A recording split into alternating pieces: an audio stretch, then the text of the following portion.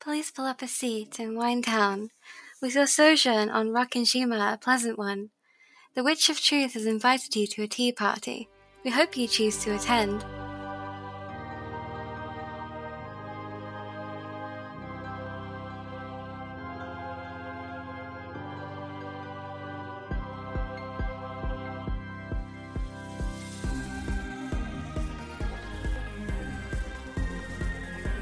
Hello, and welcome to a hidden tea party. My name is Courtney. I am the Witch of Video Games. These are my guests. Hello. Hi, I'm Jess. My pronouns are they, them. It's not early in the morning. It's early in the morning for me, so I am currently having sleepy baby energy. Sleepy baby energy. I am hoping to wake up soon. I love it. The best energy. It's the best energy to have. Hi, my name's Lauren. My pronouns are they, them, and I had a bit to do, but I've forgotten it. Did you just nearly forget your pronouns as well? Every morning I wake up and I do have to double check, Like, just in what case. Where have they gone? Where did I put them? I'm like, oh shit, I don't want to have to use the he. It's so old and musty now. Ew. So, we had a reading this week. I was finishing it off last night, and it's a wild one. So I hope you guys all had fun with that. There's lots of different bits. Ooh, Getting lots so of many bits, bits. tiny little bits. that's most people's review of my Twitter presence. Yeah. There's lots of different bits. So we read as far as the end of chapter 8, Zepar and Furfur, which is a weird chapter because Zepar and Furfur don't really show up until the end. So Yeah. I don't really know why it's called that. I guess they make a big impact. I think it's because it's like their first, like... Their proper intro, I guess. I have feelings about Zepar and Furfur that we'll get to when we get there. Ooh, I've been thinking about them. interesting. I'm always Pretty thinking much about Zepar and constantly. Furfur. Yeah. Yeah. Every day I wake up and I think about Zepar and Furfur. I'm very busy in the mornings. There's lots to think about. Yeah. Pronouns, Zephyr and animes. Yeah. Yeah, you know the song Friday by Rebecca Black? It's like that, except it's just all the different anime things you're thinking about when you wake up in the morning. Yeah. I'm... 7 a.m. waking up in the morning, gotta go meet my anime girls, thinking about those two love demons from episode 6 of Umineko. Ooh. Ooh, it's just as catchy as the original. If anyone's ever sleeps in the same house as me, you will know that I do wake up. First thing I do is yell, let out a battle cry, a scream, if you will, and that is due to the animes. I'm sounds happy to help with your restful. morning routine. I I love that for you. As we discovered earlier before you got on the recording, Rowan, until I spoke to Courtney this morning, I hadn't said anything yet today. So I turned up and I was like, "Hello." This is very morning routine. So I haven't. Maybe I should do a morning battle cry just to warm up the vocal cords. It's good. It's good. It's refreshing. It really focuses me and reminds me what I'm fighting against, which is, of course, anime Same. girls. Yeah, I was gonna say the same anime girls that you're constantly thinking about.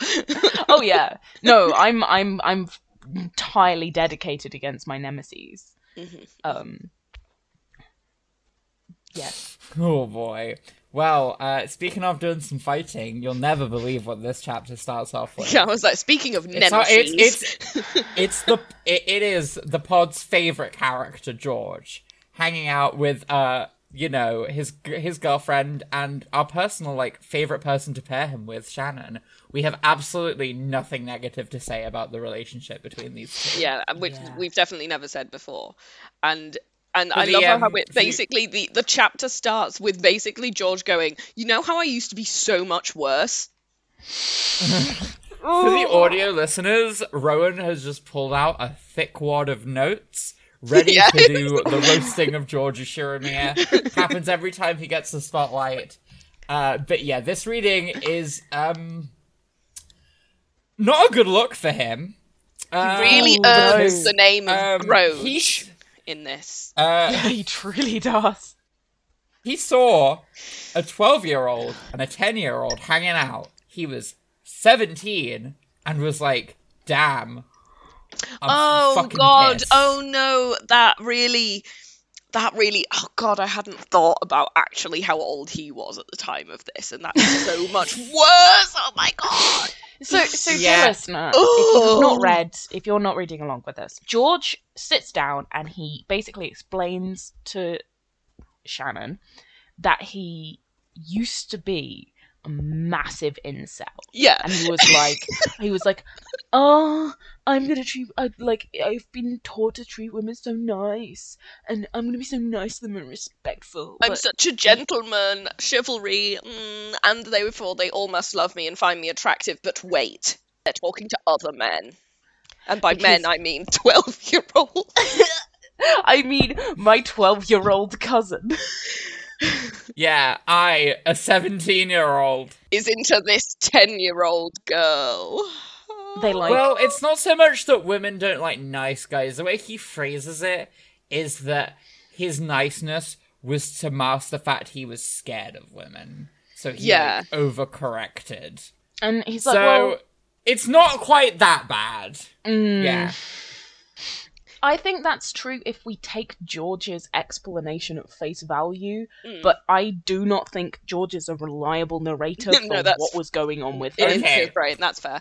That's also probably true, but he isn't like, those bitches don't like a nice guy, at least. I'll give him a bit of credit for that. That's as far as I'm willing to go. He's kind of like, but he is kind of like, because I'm nice, that should make me more attractive than anybody else who isn't doing that. And he looks at Battler and Jessica, who are treating Cannon and Shannon like normal humans, and goes, damn, Yuck. I guess I should probably treat women like normal humans. Again, Shannon was 10. Very weird that was his thought process at 17. Yeah, he's like, oh, all the girls don't like me. I'm like, that's a toddler to you. Like, if I was 17 and I saw, like, my baby cousins hanging out, I wouldn't be thinking, damn, wish that was me, though. Oh. Damn, yeah, like, the girls, they aren't attracted to me. I'm like, she's 10. She probably has not been attracted to anyone yet. Like, be sad that your cousins don't want to hang out with you. Be like, yeah, I'm gonna play with the kids for a bit because they're so carefree. Don't be like, I want to fuck this 10-year-old. Like, I get it, because there's, like, really no one else for him to hang out with on Rokkenjima because the adults are just there arguing the whole time. Like, it's fine. So hang out with them, yeah, that's fine. Yeah. But, like... But yeah, But not it's very much, it's completely in a, like, romantic jealousy context, all of this. Like... Yeah. Yeah. Nah. So... George incel ran. And he's like, okay, so I started treating women like with a bit more... He was like, my cowardice was what stopped me from succeeding in romance or whatever. And he's like, okay, so I got better and started, like, treating them more equally. But if this is better, if a man I've already accused of being an incel because of the state of his behaviour, he's so like, oh, I'm your white knight or whatever. Like, he's so like that. Yeah, he's basically, he was doing so well. He started out like pure incel, and he did the minimal level of self-improvement and then went, I'm great now, and stopped. I'm great, no flaws. This relationship with someone in my family's employ is He got actually so fine. close to, like, gaining a small amount of self-awareness, and then he just put it in the bin. This person who probably he has known since they were a 6-year-old, that's fine. Yeah. It's repulsive. There's a lot. It's not... it's not a good look for him, especially since he then immediately pivots into talking about like having kids. Yeah. Also, at this moment in time, I want to say, he's like, oh, Shannon, you don't hate me because I told you this. And I'm like, this is so manipulative. To be like, oh, this fact about me, but like, oh, I'm actually really worried that you're now going to hate me because of this thing. And it's like, no, she's allowed to feel upset or weird about your behavior. She that doesn't have naturally. to invalidate her feelings about you now, but she's allowed to have complicated feelings about this. However this is, like, dude, you can't just, like, every time you're like, I've admitted to something that's bad, scare quotes, is like, I've admitted to being jealous of a 12-year-old when I was 17. It's so weird. And then, my least favorite aspect immediately of this. going from, like, confession of guilt to, but you don't actually hate me because I'm so sad now, is, like, really manipulative behavior. And I wouldn't trust somebody who would do, like if you're like, hey, I admit that this thing in my past is wrong, you should follow through with that. It shouldn't be as an excuse to, like, inveigle this person into excusing your past behavior or, like, getting rid of your guilt. Because that's essentially what he's asking Shannon to do, is, like, rid him of his guilt for feeling that jealousy in the first place, because she's now his, and she's now going like, oh no, it's okay, George San, or whatever. It's also, like, it's worse as well, because, like, George specifically says that, like, back in his big incel days, he wasn't angry at Battler. Like, he was jealous of Battler, but he wasn't, like, his anger was at Shannon, specifically for not noticing him. So he was he was like, oh yeah, like, I felt so angry at you because you wanted to play with Battler instead of me. And I was like, putting all of the hatred on, like, on the woman, that's very incel of you. And like, he doesn't question, like, he doesn't say like, oh, and that was wrong of me. He's just like, yeah, no, I hated you and now I've moved on. Yeah. Because you're mine now. No, that's You're mine. really I won, and it's like, yeah. I mean, to be fair to Shannon, I don't really know what. She's kind of made her bed at this point. She's with made George. her bed. I also don't like she might Well, be. I say she she's might made her bed. She might find Power this, dynamic is fucked. She might find this completely fucking reprehensible. She just doesn't tell him that. Like, I don't know what's going on with her at this point, because like I've written down, like, is Shannon's love for George completely fabricated? Like, is this just her trying to get herself off the island and get herself comfortable and secure with someone, like, and she's just a really good liar? I don't know. I would enjoy that as a twist. Partly as well because, like, this is a fun insight into the fact that literally until Battler started not showing up, Shannon did not give a shit about George at all. Like, she didn't pay him any attention. He was complete second choice. Yeah. she literally, like, switched gears. And I mean, it's possible that George literally only pursued her because he's still jealous of a 12-year-old. Exactly. And so kind of funny, but like... and she might well have been like, this is a good career path to me, and that what we're seeing is actually a lot of, again, we can't trust anything we actually see in these flashbacks. Maybe she doesn't love him at all. That would be interesting. Yeah. I'm willing to entertain this interpretation, because I do believe that Umineko is a girl boss book. And because obviously we've been like, because we're like, we know what the sin is, it's all about Battler, there's some Battler stuff there, and she's Beatrice and stuff, so what's going on with the fact that, like, Shannon and George seems to be a thing, but then also she's gonna kill everyone? Yeah, Gaslight Gatekeep Girl Boss is probably the reason. I would reckon, but yes.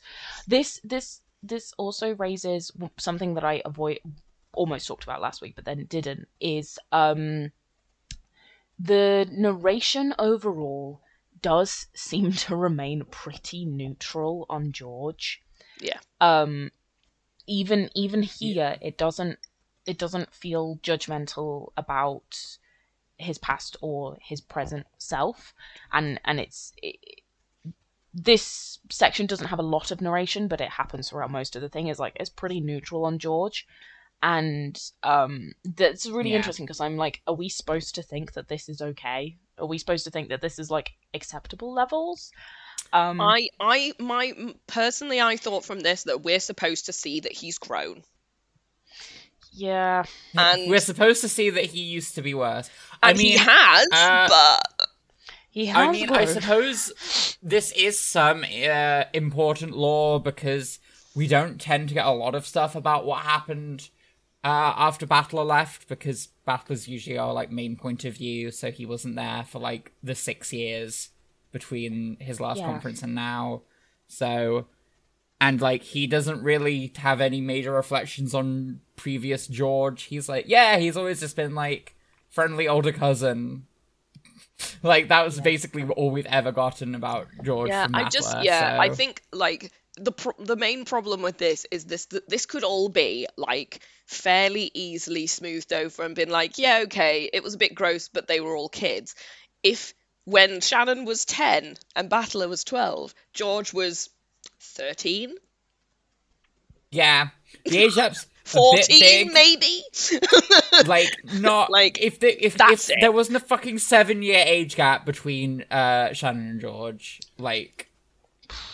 Remind me of this more often. If I ever become comfortable with Umineko, please bring that fact up. Because you think, because like, Christ. at the age of like 17, 23, I'm like, that's no good. That's weird. 10 and 17, that's fucking like, oh my god. Like, that really puts it into perspective, like what different life stages there are in that period, doesn't it? Like, it's not a good look. Interestingly, not mentioned at all during the flashback anything about the relative ages or life stages that they're at in this. I mean, which is to why be I fair, forgot. Shannon is still a child, so she's not thinking like about this. No, she wouldn't be. George should have been. Yes, George should be. This is all on George. None of this is on is on Shannon. It's gatekeeping. Actually, it's to keep the libs out. Yeah, we got to keep the libs out of our pure fictional work, Umineko. Oh, I don't know about that. Umineko's a bit too lefty, I think, for the online. Lefty.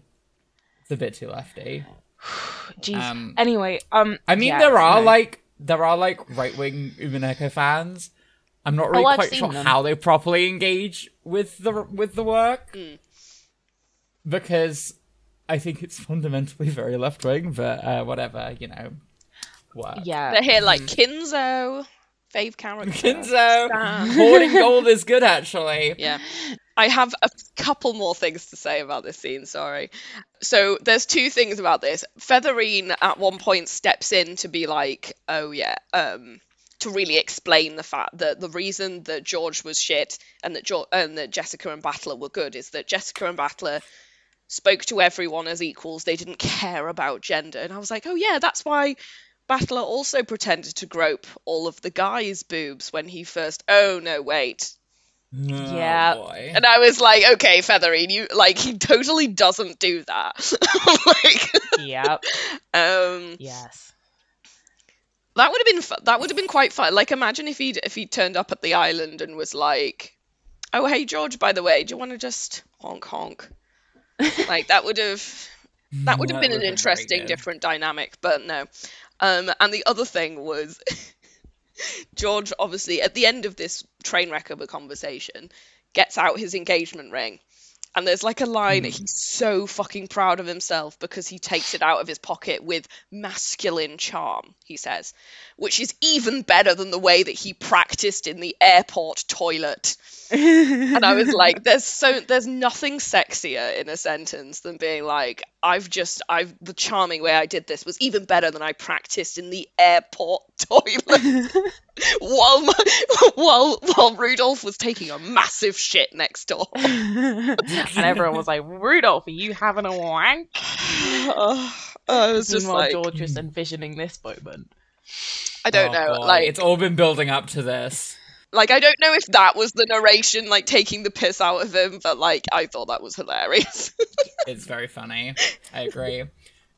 So we get the kind of stock George Shannon proposal. We've had it a few times now. George is like, oh yeah, don't care about my mum.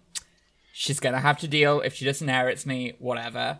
And then we cut to Erica, kind of mirroring my reaction at this point, which is like, can we just kind of get on with it, please? It's like, where's the murder? Where's the death? Where is the murder? This section with Erica almost perfectly confirmed to me where Umineko was going, because not only was Erica like, I hate love and romance, I don't have any emotion in my heart, Yeah. but also, like, I feel like if you had been set up to actually care about George and Shannon and had wanted to, which would explain the amount of George Shannon content in the start of the novel, if you're like, they're trying to sell it to you so that you care about them in this moment, you would then be mad at Erica, which is like slowly putting you more and more on the witch side. And I was like, I see what you're fucking doing.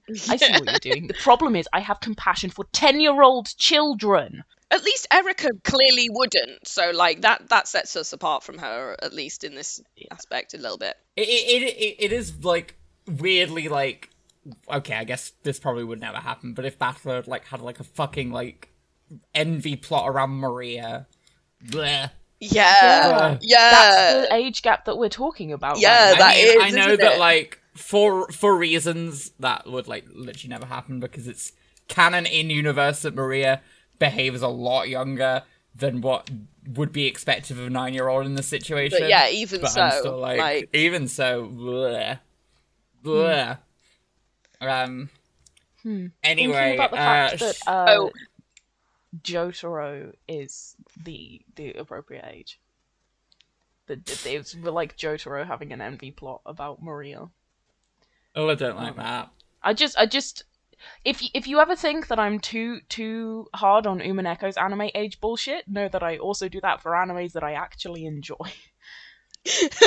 Fair enough. If you can't hate Rowan, one anime, are you not enjoying Umineko? I love the podcast. Rowan, I hope you're looking forward to Silent Hill F. Anyway, Also, very small point from that scene is Delena also turns up and goes, "Can we move this shit on? This is boring as all hell." Yeah, and I'm like, yeah. And I'm like, and I love that. You know what? So far, the worst thing Erica Furudo has done is be a bit mean and, like, abuse duct tape. So far, the worst things that Beatrice and Battler have done is kill a bunch of people and grope a bunch of people. And as a consequence, I think I know what side I'm still on, I'm sorry.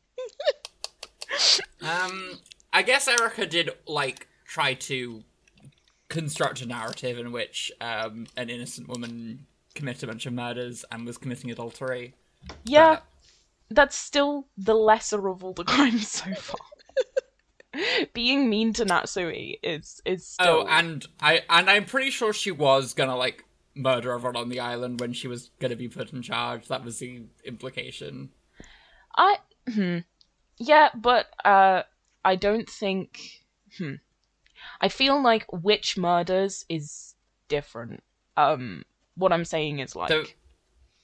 But, like, then doesn't that absolve Beatrice then? Because she didn't actually do all those murders. Which murders are different? She did them on the island.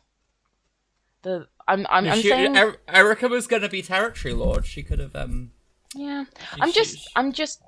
My point at the moment is that, like, Erica sucks personality-wise, but I'm still struggling to side with the witch side, because we spent the first half of this book basically making me hate the witch side. I am very interested where we're going to go with this episode specifically, because obviously, like, Battler is now going to be in the position where he is killing his own family as part of this, and I feel like it's going to really take the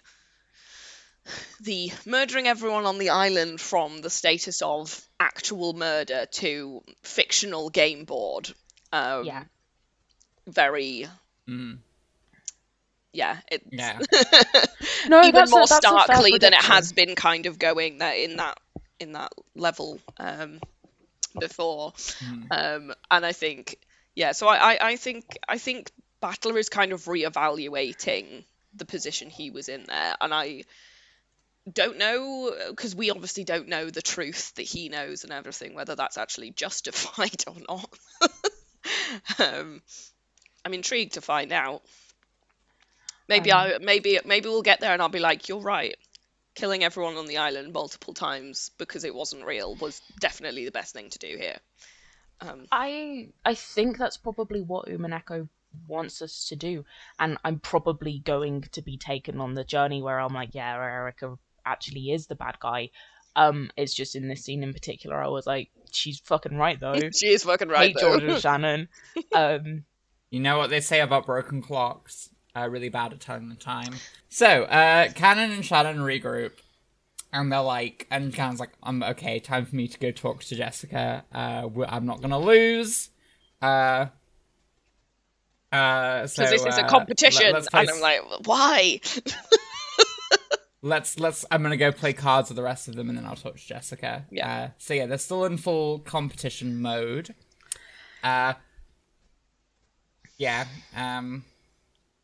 And watching the scene are the two Beatrices, and they talk about the fact that Shannon has a piece of the butterfly brooch from episode 2, and we get the confirmation that Elder Trice was the Beatrice that gave her that brooch. Yeah. Or at least she has the memories of giving that brooch. It's not fully clear at this point.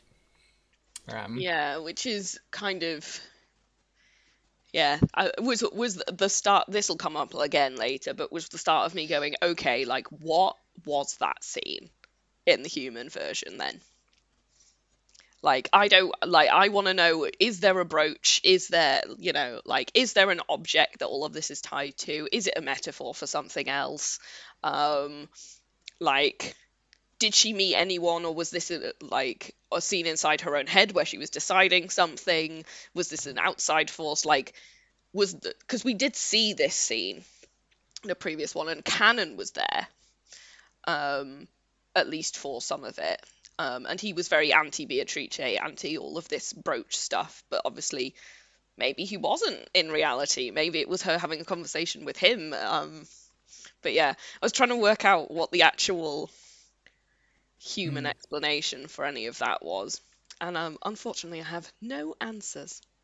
Really like the idea of Shannon on one of her days off going across to Claire's accessories and finding a little gold butterfly brooch And being I like, think that's cute. this. Yeah. It's got the magic. And Elder Trice was the Claire's accessory employee who persuaded her to go for her dreams and go for the man she loved. Yeah. Absolutely. And she was like, by the way, that shrine really blocks my view of the island. Could you break the Smash mirror the in mirror. there? But yeah. And then we cut to a discussion between Erica and Kumasawa about the island's superstition. Yes, Yes. we've been talking about It's demons. very pertinent. Yes. Erica felt like this basically... Was another crime of the what Jess keeps complaining about they set up they're gonna give us some exposition and then they just cut away. It's I think not we as get- bad this time, but I they think do a bit. with We this definitely one, get something out of this. yeah, Basically, the summary is Erica deduces from Kumasawa's information that, the old superstition of Rokkenjima being a demon island fused with the superstition surrounding the creepy portrait Kinzo put up, and the witch took on elements of the creepy demons that used to be there, and that's why she has a lot of things that are quite incongruous for a Western witch, like being afraid and depowered by spider webs. yeah, because Because that's if you something think about, that the demons were actually Yeah. weakened by, and not her. Yeah, because if you think about it, like Western witch lore, surely witches would like spider webs. Usually witches are associated with spider webs as, a source of power, Yeah, rather than something to ward them off. yeah, and So- the Eastern Shrine shouldn't have had any power over a Western witch. Yeah. But it was created to seal away the original demons of the island. So yeah, Erica's just like, they've just put the face of Beatrice over the pre-existing demon lore of this island, haven't they? I think this lends itself to Jess's theory that the two Beatrices, the one that is not affected by spiderwebs is like Shannon Trice, where it's like exactly the portrait, exactly the epitaph, the identity that Shannon's assuming, and the other one is like the agglomeration of Beatrice, so like the rumors on the island and the original one that Kinzo trapped in Kuadorian and all the other stuff. Like I took this as evidence towards that theory. Yeah. Same. Because we even get a little scene between the two Beatrices about their differences and about how Elder Trice is affected by all the stuff from the superstitions and Baby Trice is not, and how Baby Trice can't really do magic, but Elder Trice can. So... It also makes sense because Baby Trice was spawned when Battler figured out that it was Shannon who did the thing. So it's that version of Beatrice no longer is like Beatrice of all of the island stuff. It's actually like Beatrice of Shannon's formation, and that's why she acts like Shannon and so forth.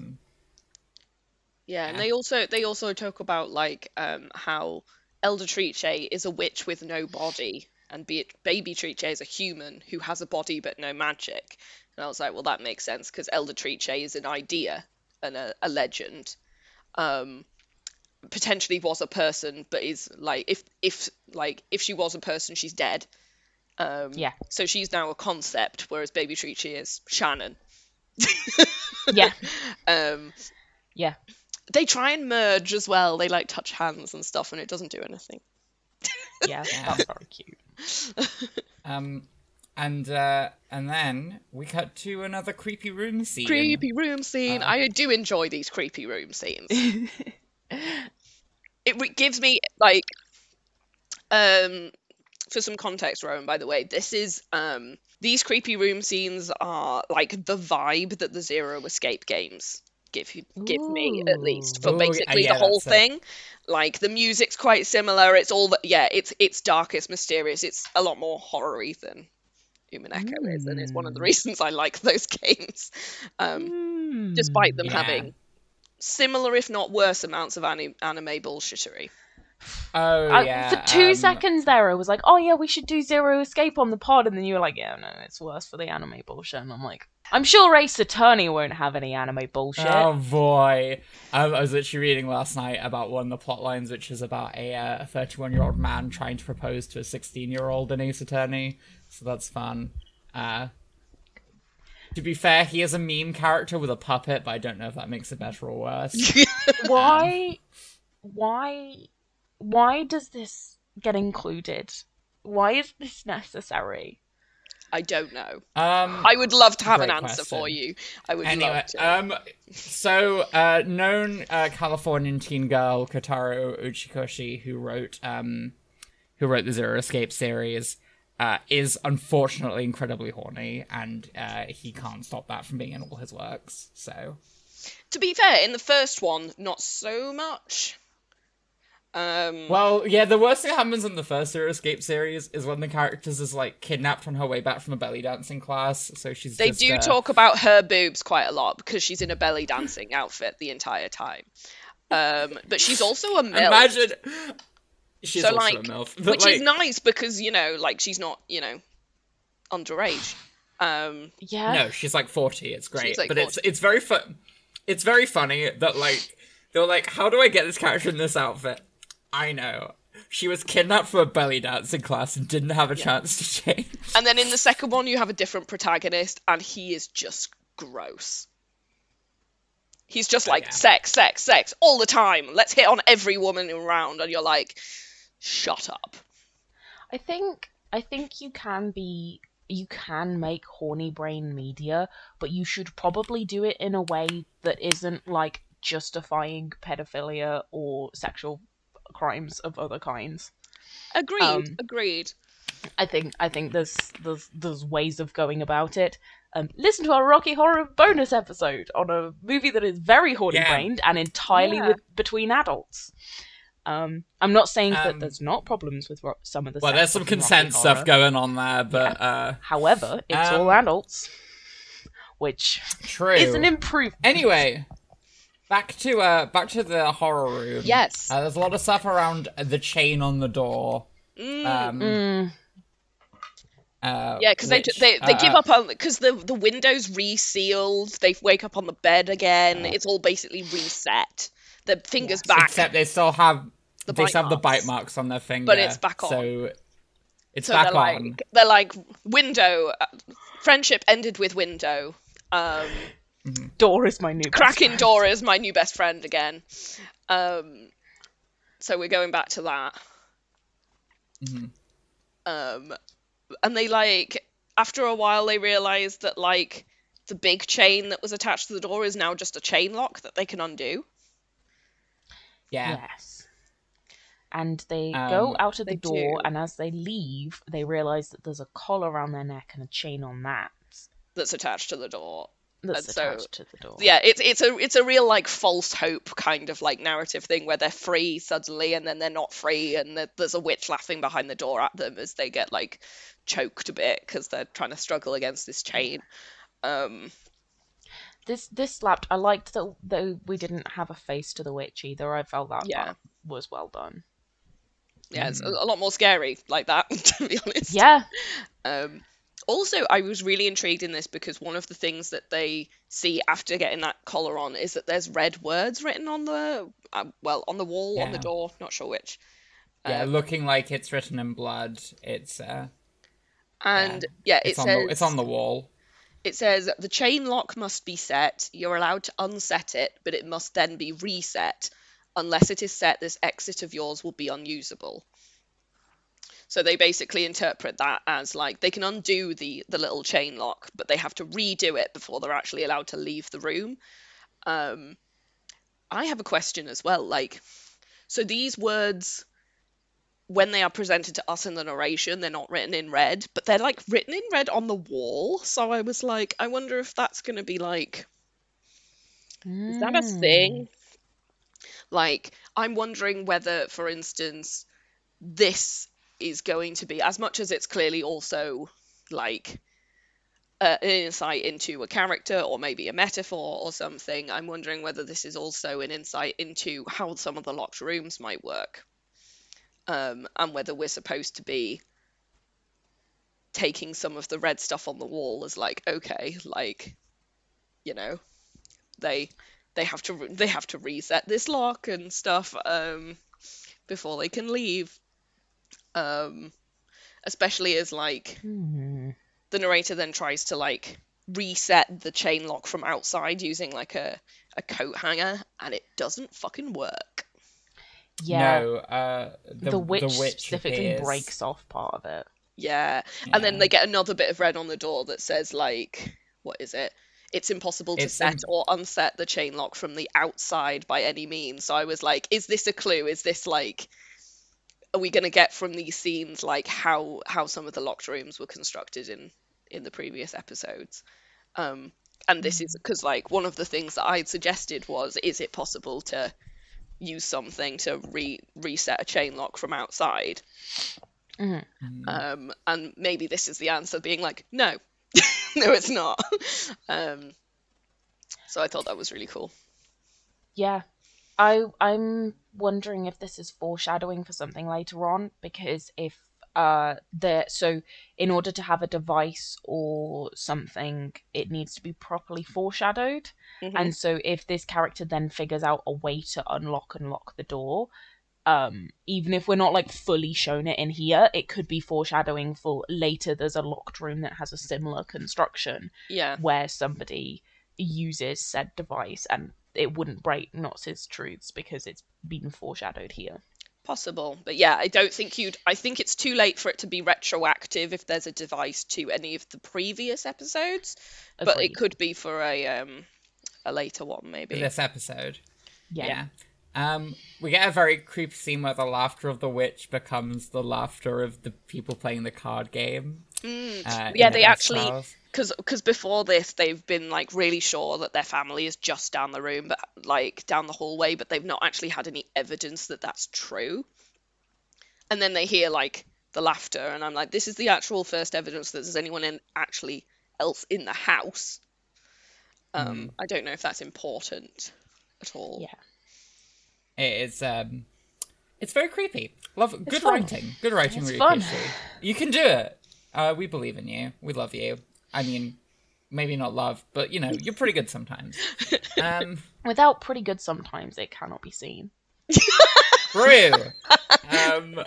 So then we cut to the cousins playing a card game. We And should George do. has fucking won for like the 7th time in a row. He's insufferable. Yeah, he's been teaming up with Maria, and they've just been cleaning house. He's like, my god, as a 23-year-old, I'm owning these kids. I'm To so be fair, good. he is doing it to like help Maria, which I thought was sweet. Yeah. Like the only justifiable use for older sibling better at card game powers is to make youngest sibling win. Yeah, I'd have been literally fine with this had the last time we'd been talking with George not been so bad. I was just not ready to hear that George has been winning at card games right now, you know? Yeah. I Also, wanted that man to be losing. from the sound of things, like usually they don't take it super seriously, but then Cannon showed up and was like not willing to like make it easy for like Maria. So they've all been they going just like all out. they're going all out. So good Cannon stuff, doesn't know Cannon. how to relax. We kind of knew this. He's just Yeah. like, I have to try my best. I have to be amazing at everything, otherwise Jessica won't like me. Bless him. He's also Um, not that good. He's also not very good. He's not any He's also practice. losing. quite sincerely. Yeah, and so he does get a bit bummed about that as well. Because he's Bless just him. like, what am I worth if I can't win card game? He is still Me having when I his allow like myself to be constant, gaslit by Magic the Gathering players. even with his newfound like love resolve, he's still kind of in Eeyore mode a lot of the time. Yeah. So, that's Jessica fun. tries to cheer him up though, and that's quite cute. Because she's like, you Yeah, can they learn. go. It's not all about winning, it's about trying your best. They go have a fun little conversation in the hallway. Jessica and Cannon, they talk about their kind of blossoming relationship. Yeah. And Cannon is like, "Why do you like me?" And then is like, "Oh no, I shouldn't say that. No, it's so embarrassing. Actually, I suck. I shouldn't have asked that." Especially because like Jessica takes more than like a second to respond. Because her answer is basically like, I wanted to try being in love, but and then like Cannon was there, but she doesn't want to say that in case it sounds like literally anyone would have done, because that kind of is probably true. Yeah. Again, what I do like about this reading, I will say, is I do think it's intentional that there are like these obvious flaws to both. Relationships. They're both kind of relationships of convenience for everyone involved. So it's very much like, well, you were there, so Yeah. It is fun. It is a cute take on the like we're stuck on a murder island, we're the only two people of a similar age, let's fuck trope, which happens a lot. Yeah. And it is quite funny that they're like showing with that less doesn't really sex. work. Thank God. Thankfully. Oh, thank goodness. Yeah, that's like I really enjoyed the Jessica and Cannon relationship, to be honest, because I think like they're both really awkward, they're both around the same age, they're clearly like this relationship, I'm looking at it and being like, this isn't for you, either of you, babes, but like they don't know that. It does read as like high school romance in a way Yeah. that is a lot more charming and suitable for their age And bracket. not predatory in the same way as George Yes. and Shannon. Yeah. But yeah, it's also so relatable, Jessica babes being like, well, everyone else is doing love, and like, I feel like I should. That's exactly how I have had most of my relationships in my time, was gone like, well, this person said they liked me, and I guess that's flattering, and I suppose I should try being in a relationship, so I guess I'll do that. Hey, there are worse reasons. Like, Compulsory heterosexuality takes another victim. Yeah, I'm like, Jessica, just look inside yourself. Maybe you're gay. I'd love Natsuhi's reaction to Jessica coming out as a lesbian. I think that would be Natsui then some has really to compelling Natsui writing. instantly and enraged at the thought, and then goes, "Hang on a minute, am I also?" Am I only dating my husband because I had an arranged marriage? Yeah, This is Jessica's kind of like, "But I feel moron." all these things," and Natsui's like, "Everyone feels those things." Hang on. What is this? Compulsory heterosexuality. Natsui, mad as hell, storming back to the closet, like, I'm going to think about this really hard!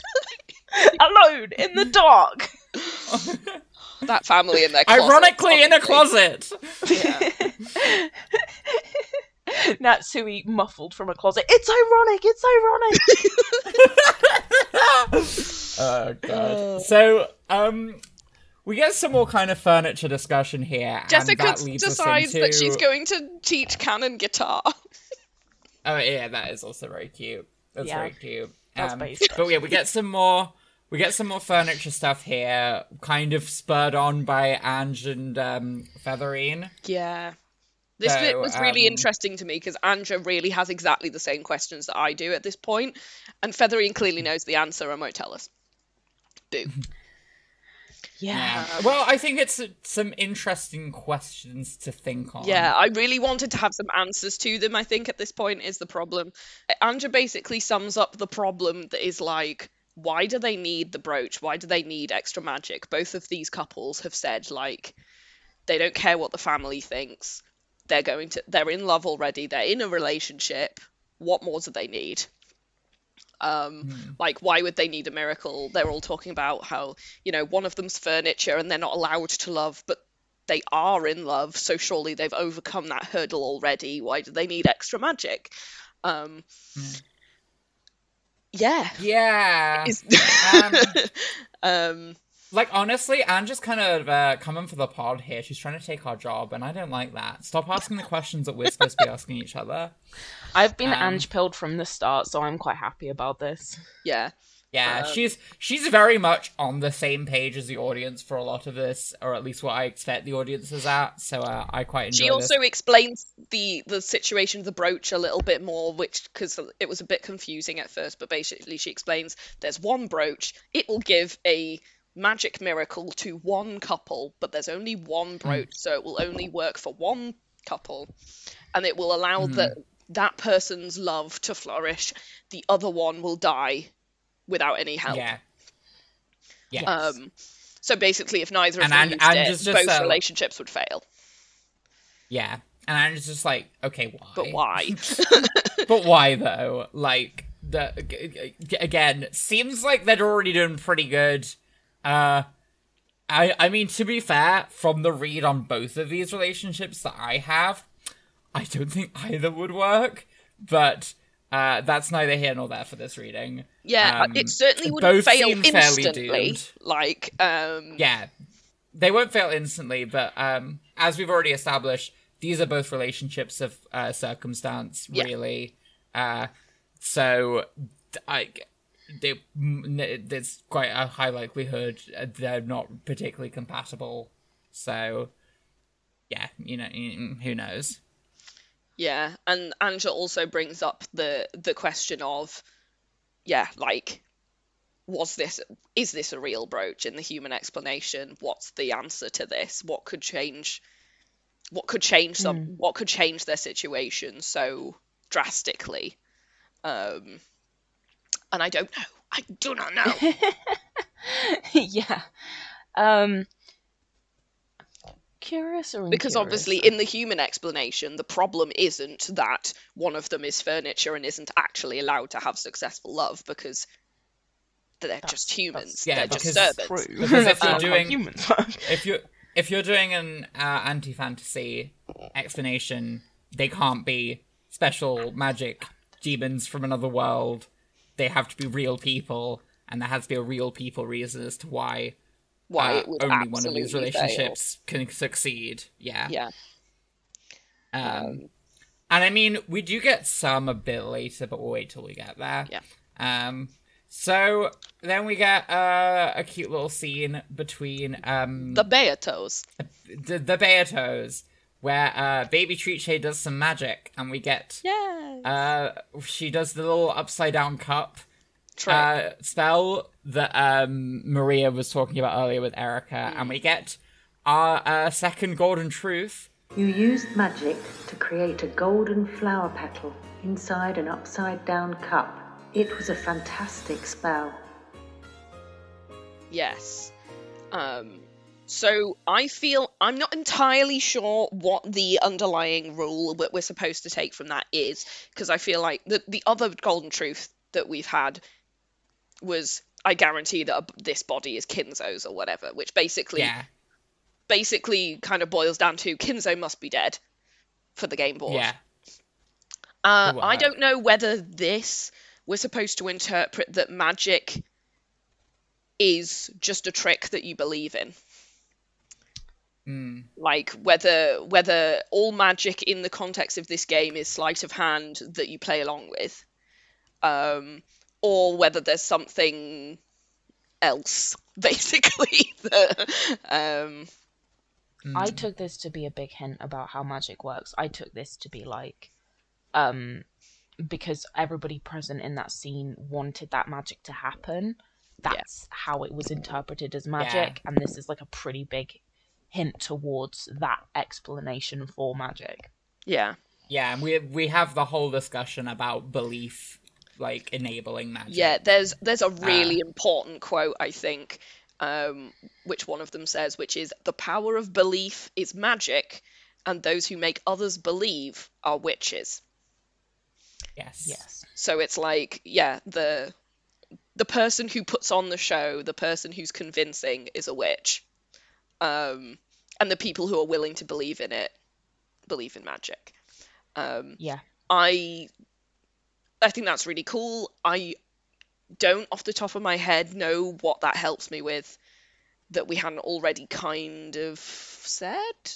Part of it is, I think you have to remember that because this is a game with, like, no kind of evaluation of the reader, Rika, she has no idea what page the reader is on. I don't know. It's more like, it's not that I don't think this was useful to say, it's more that I feel like that should have uncovered something for me that I hadn't already thought of, but I feel like I'm missing whatever that is.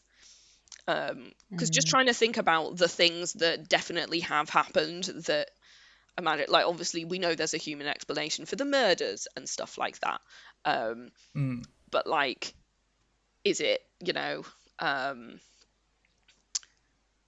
is it kind of like, because obviously there's some scenes in which, like, there's the entire scene where Beatrice and Virgilia have an entire massive witch fight, but there's no evidence for it. And so we've been thinking, oh, well, none of that just didn't happen. Is this kind of like trying to say, okay, not all magic has to have not happened at all, but some of it can be trickery.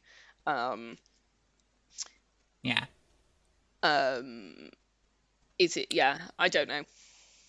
I guess where we've got evidence or struggle to, I'm thinking about the, like, Beatrice producing a candy for Maria. Yeah, like, for instance, like, that I think makes sense as sleight of hand, definitely. Yeah. I think Kinzo is very adamant that he got all of his gold from a witch. I still don't know whether he believes that. That's a lot of very good sleight of hand, if you put exactly. it up, so. But, like, I'm just like, is in that situation, she's very good at persuading him that she definitely got this through magic, and then gave him a load of gold, and that because he believes her, he's like, yeah, this was definitely magic. Well, I guess, like, part of the other thing is I think it does indicate that even if there is a plausible, like, non-magical explanation, if you believe enough, it doesn't matter. You can still see it as magic.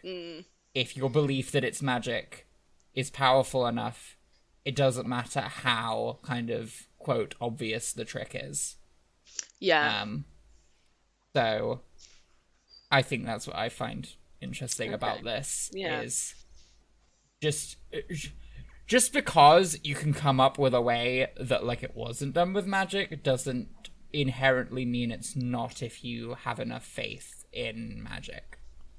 If you want to believe the end of Umineko is a witch explanation, it doesn't matter how many people come up with human explanations. You can still believe the witch explanation's true, and that Ange and Battler can be reunited, etc., etc.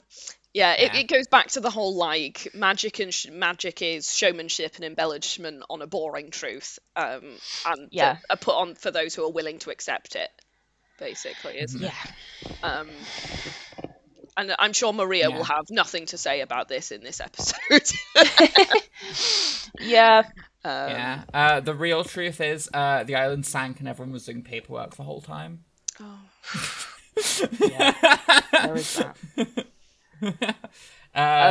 So it's a cute scene. We get some more kind of Ange observations about it, which we've kind of already covered. Yeah, I think the only point that, like, we haven't fully covered is the only hint that Featherine gives us to why they would still need magic is that she says love and magic are different things. Not magic. Love and marriage are different things. Yes. So, which is also true. Yeah, and I'm like, you're right. Like, so I guess she's saying that, like, they don't need extra magic to love each other. They need extra magic to, you know, get married, to formalize this in any way. Alternative explanation. They don't need magic to marry. Like, they'll still marry, but in order to stay in love with George, you're going to need some heavy magic. So I like that. The brooch just turns into a bottle of pills, and it's like take twice a day. It's Prozac. It's like hallucinogens. It's the child sedatives. That's the child sedatives, but for George. Oh my god! Feed these to your husband. It will keep him chill. We swear. Healthy marriage. Healthy marriage. That's fundamentally what Umineko's about, is some very, very healthy marriages. Oh, the relationships in Umineko are so healthy. I mean, Ava and Hideyoshi, no faults there. Arranged marriage, huge age gap implied, great. Kyrie and Rudolph, Kyrie has some very normal feelings about her husband. Super normal. Rudolph is definitely not cheating on her with multiple people. Great. Kraus and Natsuhi, arranged marriage. Kraus is a fucking moron. Natsuhi, get the hell out of there. There's so many great relationships in this. Kinzo was clearly cheating on his wife with Beatrice. You know, there's a woman he had imprisoned. Yeah, and cheating on his wife, who gave him 4 children. So, like, oh boy. Yeah. We haven't learned much about Kinzo's wife. No. Yet. At all. No, she's basically... she's kind of just a, like, character who's just kind of there to explain why he has 4 kids. Yeah, I feel like the only thing we basically know about her is that sometimes she used to get anxious and look for Kinzo and couldn't find him. Yeah. And that's literally it. Once again, I'm like, Ryokishi, this is not based writing. This female character's entire point is to raise children.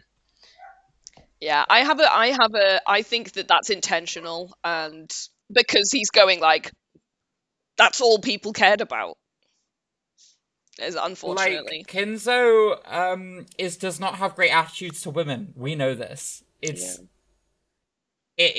not surprising he would see his wife as incredibly disposable.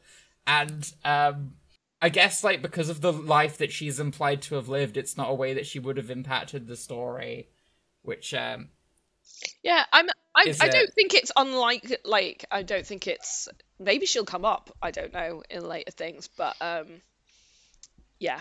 I don't think Umineko is wanting for female characters with agency, at least. So it's not like Kinzo's wife doesn't seem to be particularly relevant, therefore But like we don't have any female characters to kind of give any. She's certainly a agency to. sad character. Yes. It's not like they didn't have space for the fucker. Like, There are Would so you want many. another OC? Do you want another OC? Are you asking for another OC? I think you should cut out some of the OCs we've already had and give us Kinzo's wife. I think she's a... I mean, okay, to be fair, the main reason Kinzo's wife isn't here is, like, how the fuck do you cover up Kinzo's death if his wife is still alive? Oh, no, I'm not saying still alive. I'm just saying, like, in flashbacks? in some of the flashbacks. Or, like, Or mentioned. yeah. I Because- guess, and the other part is we don't really get a lot of flashbacks in Umineko. We've had basically two. We've had two. I'm not asking for Kinzo's wife sprite. I'm asking for any of the children to have an opinion on their mother. Right, I have a fantastic theory. Okay, so Oh.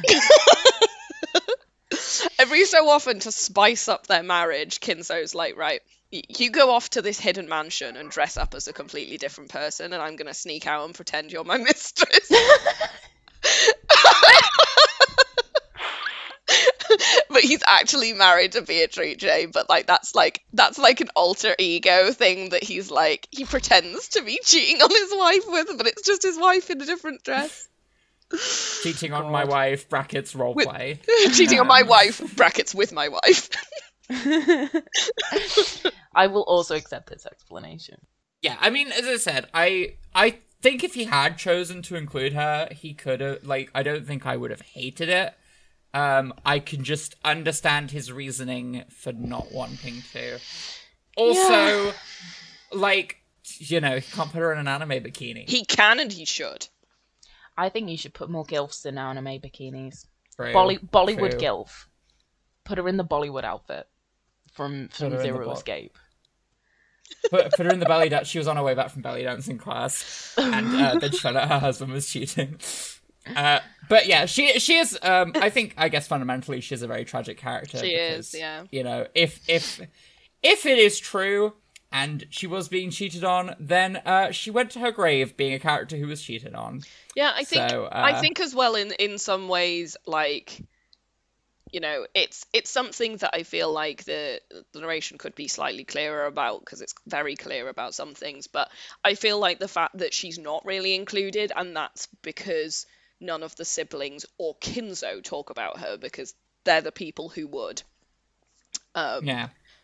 Really Outside kind of of the mention Because, that like, you know, Kinzo was cheating on her. I mean, the people who would talk about her, yeah, like the fact that the people who care about her, like, or should care about her, kind of have nothing to say about her, like, kind of emphasizes the kind of the real misogynistic trend of this family, where that, yeah, like, she was their mom, she birthed them, and that was kind of it. yeah. I would And be that willing sucks. to entertain, like, Ryokishi has purposefully made this woman absent from the text on purpose if I thought he did anything that wasn't in total excess. But I think Ryokishi's writing is mostly about giving you lots and lots and lots and lots, and then you have to sort through it. And the fact that she's not here, I think, Yeah. is an indictment of his writing rather than a purposeful choice. Justice for mother. We don't know her name. That's just, Justice for mother! yeah, she is also Me as a little unnamed. Victorian child. Justice for mother! I mean, to be fair, maybe she'll show up in some side material. I'll let you know if we ever get a name on her. They still write Umineko side material to this day. Do they? So, Oh, that's weird. Yeah. More of it? There's so much more, Rowan, you can read when you finish the book and go, I just wish there were hundreds of thousands more words. I'll let you know when they write something about Kinzo's wife, because I know you're super keen to read about her. You've dug yourself into this hole.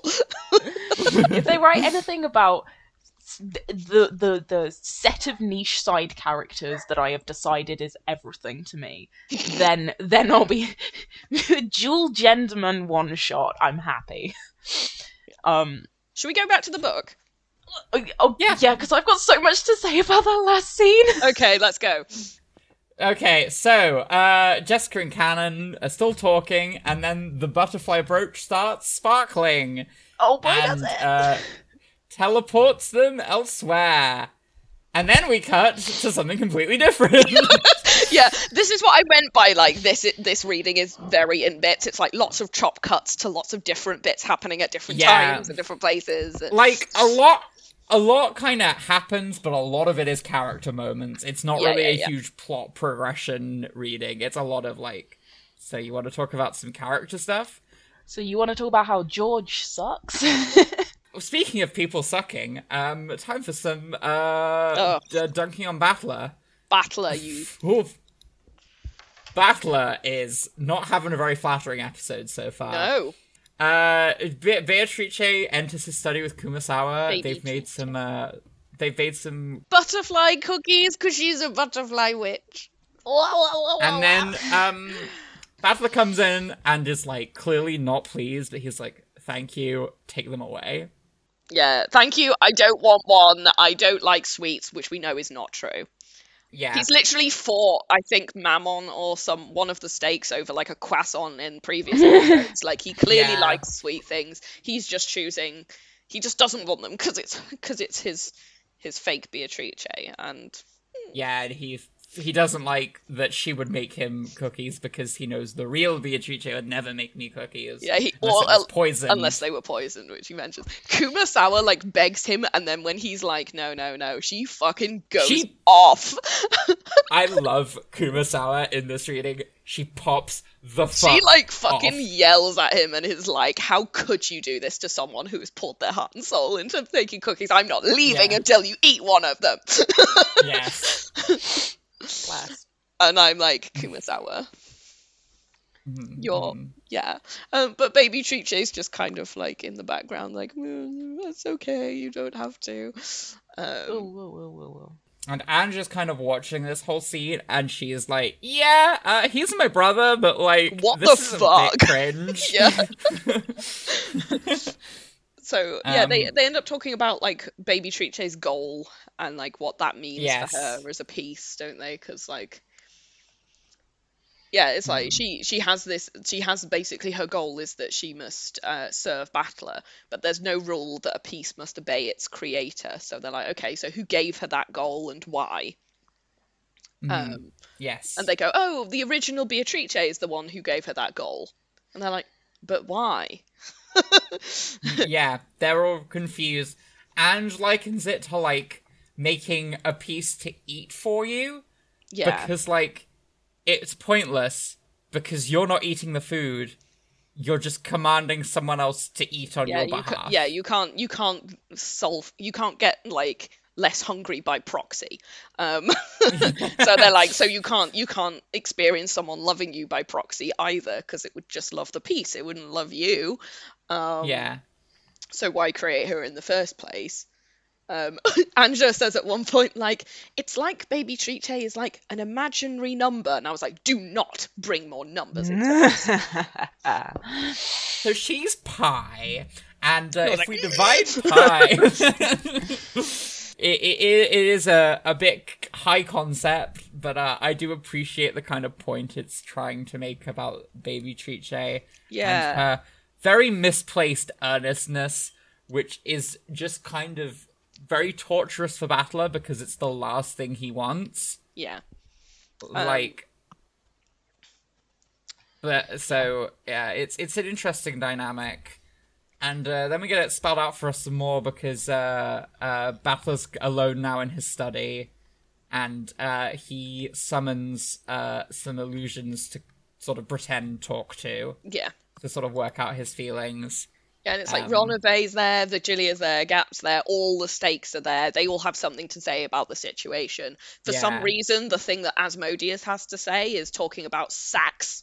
She's like, because they're all talking about lost. Like, they're all talking about food, and she's like, what is it about satisfying men? It's something about like you've gotta go for the 3 sacks, right? The stomach, the wallet, and what's the other one? I'm like, fucking disgusting. I hate that. He's the sex demon. I was like, don't talk about balls.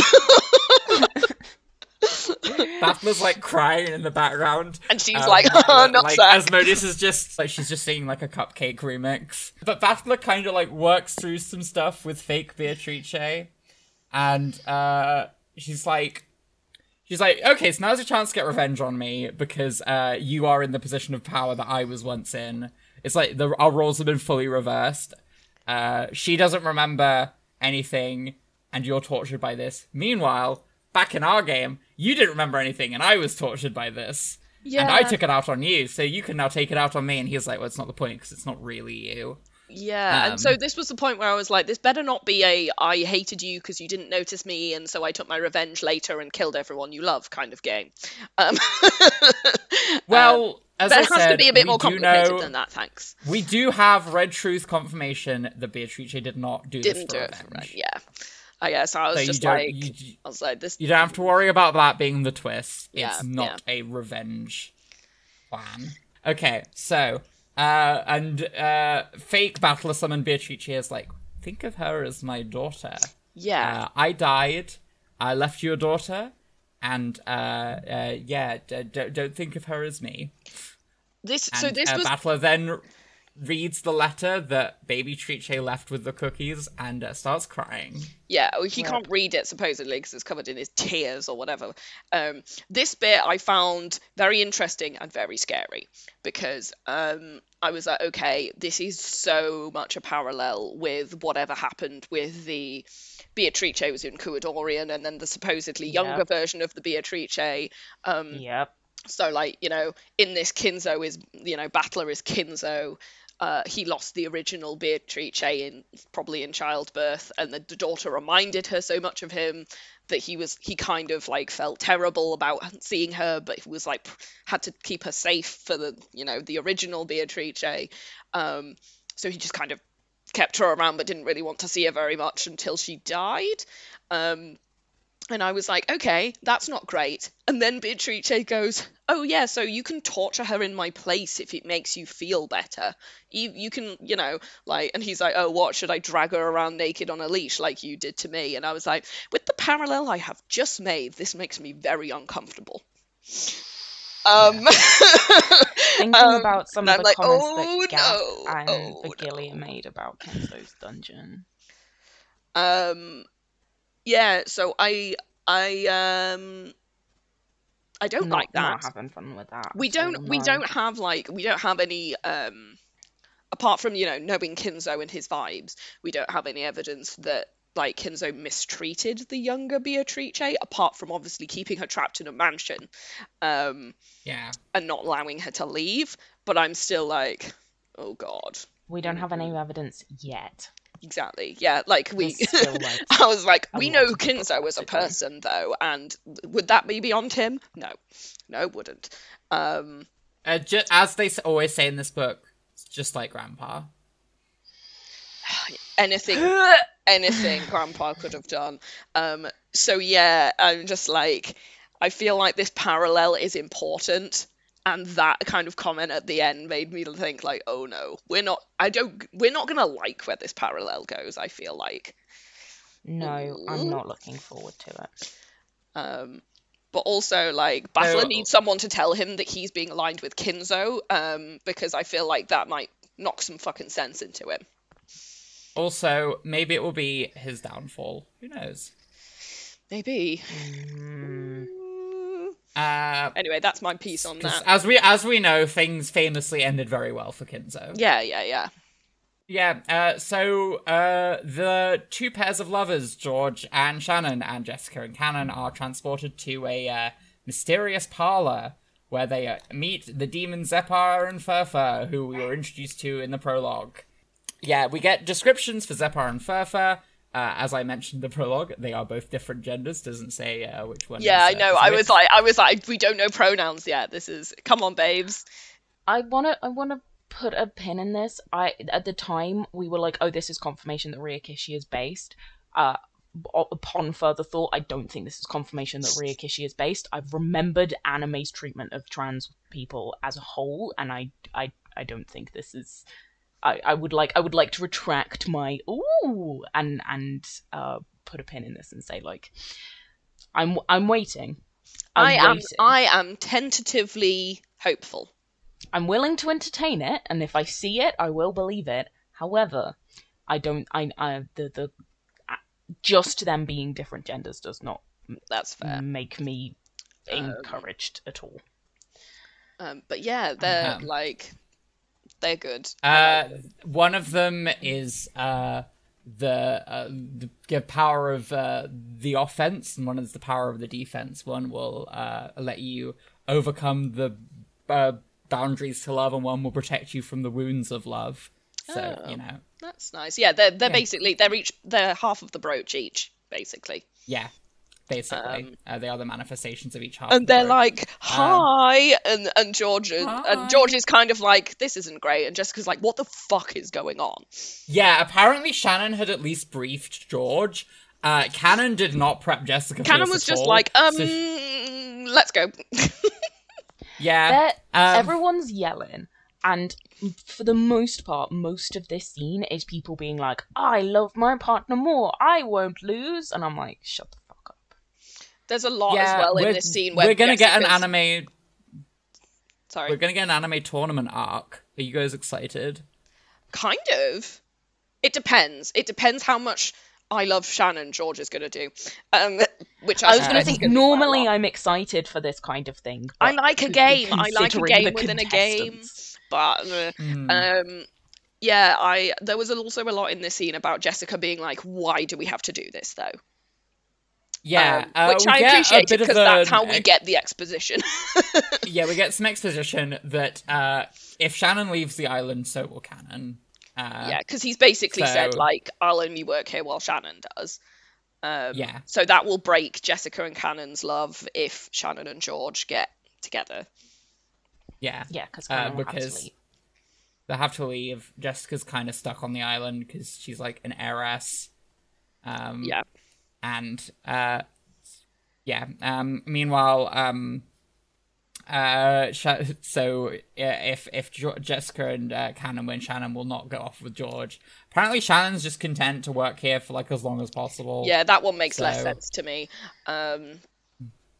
Yeah. Good for her. And then Beatrice, both Beatrices show up, and baby Trice is pushed into competing as well to get Battler's love. Yeah, so it's ended up being like a three-way love A competition. three-way. Yeah. No. No, that's not what I meant. That's not what I meant. Honestly, one of the things I feel about this scene is, and I've been talked around to it during the course of this episode, is I'm actually rooting for Beatrice here. I've, over the course of this episode, talking about Cannon and Jessica and Shannon and George, I actually think the best possible outcome here is that Beatrice succeeds. Well, yeah, so the only theory basically I have on this, and I don't think it works, is that like are the multiple game boards we've already seen examples of Beatrice essentially having won? And Well, it depends if you think She's- this happens on every game board. Because we haven't seen Zephyr and Furfur before. I mean, we've had the stuff with the brooch before, but we've never seen this. yeah, but yeah, I was just wondering whether, because like obviously in previous game boards, Jessica, George, Shannon, Cannon all die. And Battler is left alive up until right at the last moment in all of them.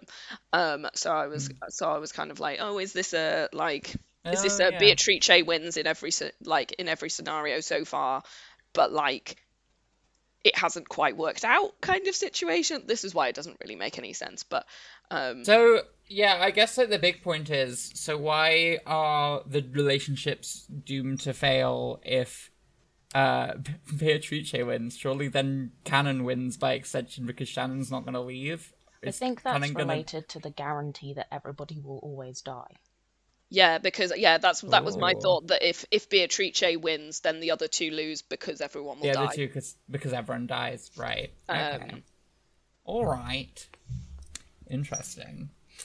and this or Battler. scene. This scene is very interesting. This is a setup for like kind of the lens we're going to view a lot of the rest of this chapter in. Is Great. the love game, the Olympics of love. Yeah, and Well, it's an there it interesting is. one basically because Jessica's like, I don't want to have to compete. Our love should be enough on its own. Blah blah blah. She doesn't understand the whole furniture demon thing. And George is doing his "you should never question authority" routine, and just being like Full I've been- centrist mode. yeah, full Maybe the centrist murder mode. demons are right. He's like, maybe they have some points. He's like, we have no choice. There's no way to rebel because I've not tried. So we've got to compete and we've got to show our best love. Okay, I'm gonna play devil's advocate here. To be fair to George, he was briefed on this. Jessica was not briefed on this. Yeah. Uh, No, it makes sense, but he just seems like he really took to it quite well, didn't he? he did take to it quite quickly. That's a good point. But I imagine he might have a similar reaction to Jessica if Shannon hadn't been like, "Okay, here's the deal." I would hate to give George the benefit of the doubt on anything, but yes. Yeah, I don't like doing it, but I that would be my reasoning for his behavior in this scene. Is that Shannon is explicitly canning as "What the fuck? Why didn't you warn her?" That is quite it is very good. So, what are the takes, Rowan? Yes. What are the takes? Tell us who takes. No pressure. Oh, those were my takes. You got my takes. Oh, is my that takes it? were I don't think Zephyr and Furfur are based yet, and I'm rooting for Beatrice. Okay. Against nice. all odds. Oh, okay, cool. I'm I thought doing you what meant I'm more. told, and I'm following what Umineko wants me to do. You're but doing not what the you're reasons it told. wants. Doing what I'm told. Questioning you're not Rikishi's salty about trans it at ally all. credentials. I do want to say this. I don't think Rikishi's writing is inherently transphobic. That is my from no other reason than I have seen one of the posts on the Umineko Tumblr being something like, "I don't know how you like Umineko if you're transphobic." I'm like, this gives me hope. So there we go. I don't think I'm not saying like, oh, this is transphobic. I'm just saying like I'm not ready to forget anime's history of Oh treatment no, of trans yeah, people. definitely not. Yeah. There's Well, bits let's of just times. say, Um, from what I've gathered, it's better than Steins Gate. Well, I was on the floor, but you know. I've I seen love Steins when the Gate, bar and is on the floor. I've seen I love Steins Gate. to What the step fuck happens easily in that over a that's bar. transphobic? I don't remember. There's like a trans character who I believe they just have intense scenes of misgendering her constantly, if I remember. But hell. I haven't read Steins Gate. This is all stuff I've heard from other people. I've seen the So anime. I've just heard- I don't know if it's in that also, and whether I just... It might be confined to the VN. I have the VN. I was intending to play it at some point, so thanks for the heads up. Oh yeah, heads up. Steins Gate. It could just have been that, like, I didn't know things about trans people when I watched the anime, so it could also be in that, and I just didn't notice. I will say, Sad we don't really get a huge amount of exploration on Zephyr and Furfur's genders. They're just kind of there as funny little demon people. So, similar to like how we don't really get much on the internal life of the Stakes or the Chiestas. Yeah. You know. So, don't worry about their genders being a key plot point. It's kind of just a little throwaway detail. I'm just intrigued. We are. I've been, listen, I just have like it. been enjoying So Zephyr is the blue hair one. Yeah, blue head one. And Yeah, their I've been voice. really exciting. Yeah, the deep tones. Very nice. The deep tones of Mitsuki Saiga, who we stan, Yeah. and should just sing a pre-para song just halfway through this episode. Yes. I feel like they did for Dirty in the, like, she should have had a yellow hat or a brown hat. I don't know where they got the green from, because there's again, no green in the rest of her outfit, and I feel like it would have really been nice if she'd been more Rikishi is colourful not a and fashion funky. man, and these are adaptations of his sprites. They are recolors Are you of each telling other me because- that Gap isn't made by a fashionista? Her outfit. No?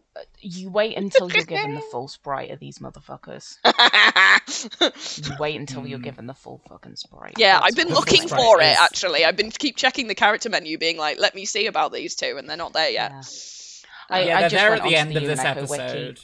But shout out to the They're, Umineko Wiki for being, like, referring to them without using any pronouns. That's... Like, Oh, you've been on the wiki. Yeah. That's dangerous. I've avoided the wiki for any characters because I'm like, I don't would tell me recommend anything. avoiding the wiki, But Rowan's especially stupid, so I think it will all work out fine. We're all good. I have been called out on the Tumblr because apparently I have been interacting with posts that are later than stuff that we've read. And so someone was like, every time you do that, I get like a heart attack because you're going to give yourself spoilers. And I was like, I've not noticed that any of them are spoilers. If I have, like, if I scroll through past a post and it looks a little bit unknown and I don't know instantly what they're talking about, I just like go past it because I'm like, that's not for me. Yeah. This just so we have full body art of Furfur. This is where the rest of the green on their outfit is. Oh no. Oh god. Oh goodness. Her ass. Okay, so Oh yeah, their asses are just both out. yeah, okay. I mean, like, I don't hate the outfit. I do hate the green in the color scheme. In the Ryukishi sprite, the green is much more vibrant as well, and I think that's much Yeah, worse. it's a lot more lime green than the redone ones. Why would you do that, Rowan? Rowan's for the audio cropped the listeners, crotch. I just sent a picture of Furfur's fanny frills and ass because she's got like ass that extends below her vagina bones. Which they did keep in the PS3 adaptation of the sprite. Art, anatomy, fantastic. Furfur in the original sprite has clown vibes in a way that the subtler palette of the PS3 sprites does not have. And I actually am quite here for that, actually, now that I've thought about it. I do like the vibrant colours. I think it's quite fun. Stop sending crop pictures actually of crotches! It's actually worse on the PS3 sprites. Okay, so there's no visible... Okay, there's less visible ass on the Steam release, but like it suffers from being the art from the Steam release, so it's not really a W. I don't hate these outfits. I think that, like, you know, it's just like interesting anatomy like, aside, I think they're quite cool. I think someone took like a Lolita outfit and just like removed like a lot. They're obviously a bit sexy, but I am at least not getting the implication that these two characters are supposed to be young, particularly. No. And also, they're love demons. Yeah. I think if you have any justification to make them a bit sexy, they're literally like I love to incubi / succubi vibes. The two genders of love are clown and goth. And on that I note, feel called out by that. If you're a goth clown, you've got it. You've got it. You've won. You've won the love game. Is that the end of the podcast? Is that the end of the podcast?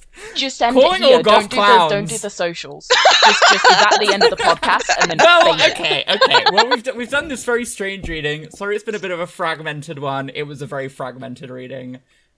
So we captured it. We did it, guys. We'll be back next week with worse. We'll be back next week with 3 more chapters.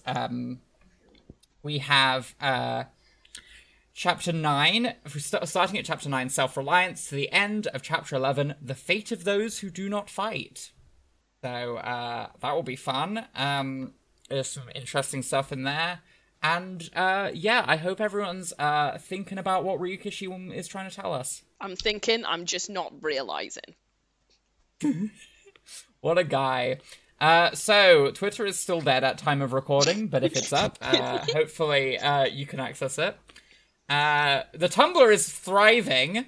You're welcome. Fucking obsessed with Jess. Jess is making me want to revive my Tumblr, so that's cursed. And our personal Twitters are also there. Do you want your personal Tumblr in the description, Jess? No. Okay, cool. Our Tumblr is hidden-t-party. Brand recognition. Come join us. We've had our first hate mail already.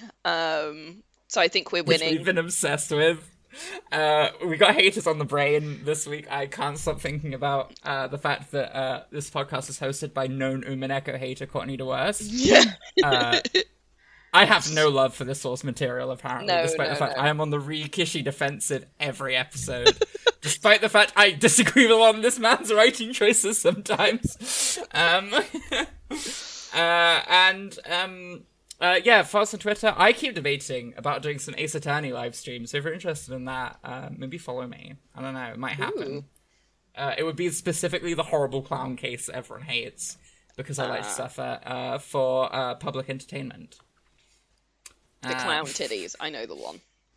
No, not the clown titties. Not the clown. A different clown case. Jesus A Christ. different clown. The one with the 31-year-old with the puppet who wants to marry the 16-year-old.